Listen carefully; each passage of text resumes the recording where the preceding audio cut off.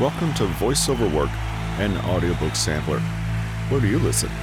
I'm Russell, founder of Newton Media Group, and today is January 25th, 2024. Our featured book for this episode is The Anxiety Cure by Nick Trenton. You can learn more about Nick Trenton by visiting bit.ly/Nick Trenton. I worked hard in that naming scheme. And specifically today, we're looking at smiling as a cure for anxiety.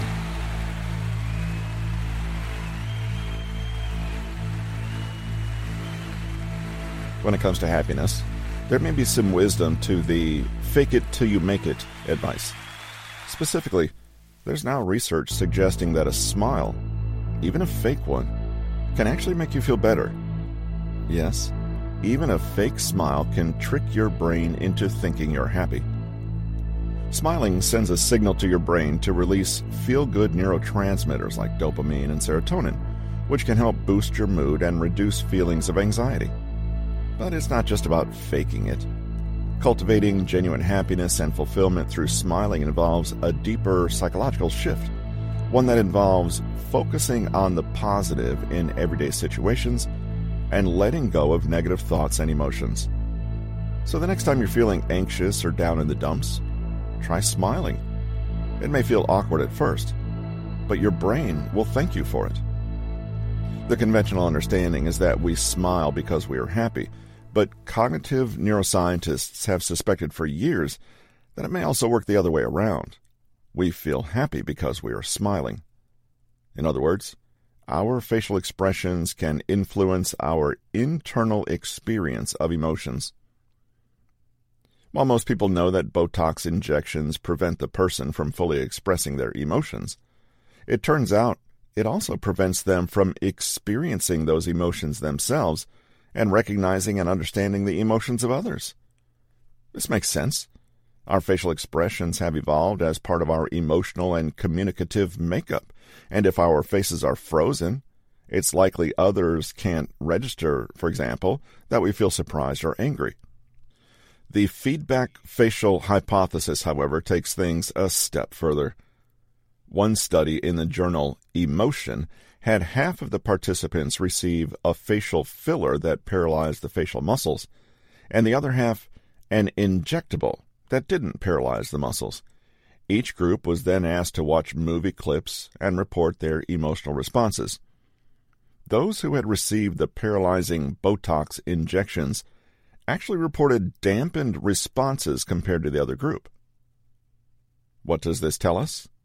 That our outward facial expressions and our inward emotional experiences are interrelated, and that if we can't smile, we may actually not be able to feel happy. Subsequent studies have supported this idea that facial expressions are not just expressions of emotion, they are regulators of that emotion. This would explain why a study in the Journal of Psychiatric Research in 2012 found that subjects treated with Botox in key areas appeared to experience fewer depression symptoms because they could no longer frown. Researcher Justin Kim made a fascinating addition to this line of research. He and his colleagues investigated the effect of Botox treatment on a person's perception of his emotional experience, and they were actually able to monitor this effect in the brain's amygdala, which is the brain's emotional center.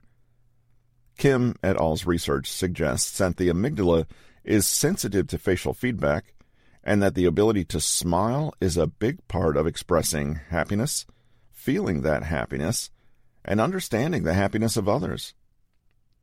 What does this mean for us? Well, it means we literally have a way to influence our amygdala, and therefore our inner experience of happiness from the outside in. When we smile, even if we don't quite mean it, we are activating certain neural pathways and networks associated with happiness.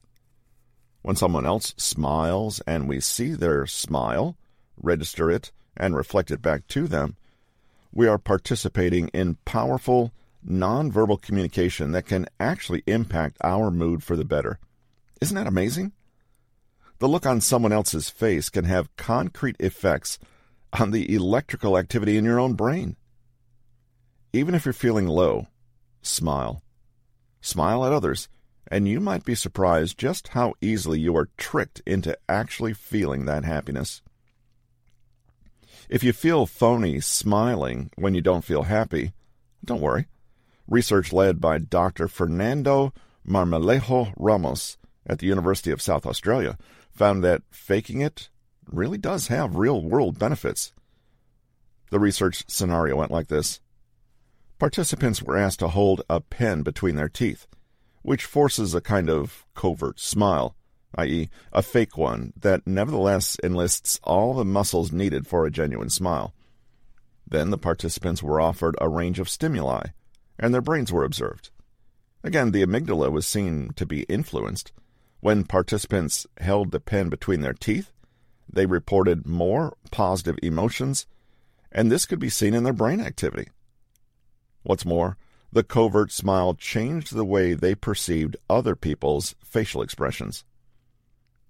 When your muscles say you're happy, you're more likely to see the world around you in a positive way, said Marmolejo Ramos. The activated smile muscles appeared to stimulate the amygdala and then created positive emotional feeling states. It's as though our muscles are telling our brain, "You're happy. The thing you're perceiving right now is making you happy." If your muscles say you're happy, your brain believes it. So our perception and our motor movements are blended together. Does this mean then that frowning and scowling can make us feel bad in the same way? Possibly, although the research has yet to be done. But there's reason to believe that if you want to make yourself happier, it could be as simple as plastering a smile on your face and waiting for your brain to catch up. Knowing what we know about the brain's facial feedback systems, there are a few practical ways to bring more happiness into your life.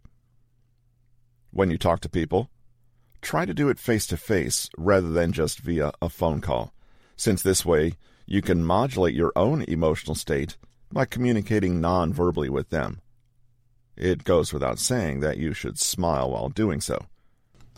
The Anxiety Cure: 37 science-based 5-minute methods to beat back the blues, stay positive, and finally relax. Written by Nick Trenton, narrated by Russell Newton. Copyright 2023 by Nick Trenton. Production copyright by Nick Trenton.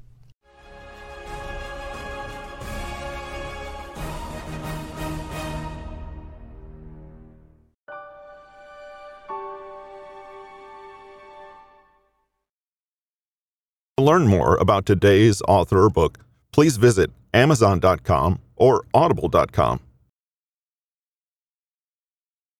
Show notes and further information can be found at RussellEricNewton.com. With a collection of trivia, research, news stories, and knowledge from some of the newest audiobooks on the market, this has been the Voice Over Work podcast, brought to you by Newton Media Group, a family of creative services.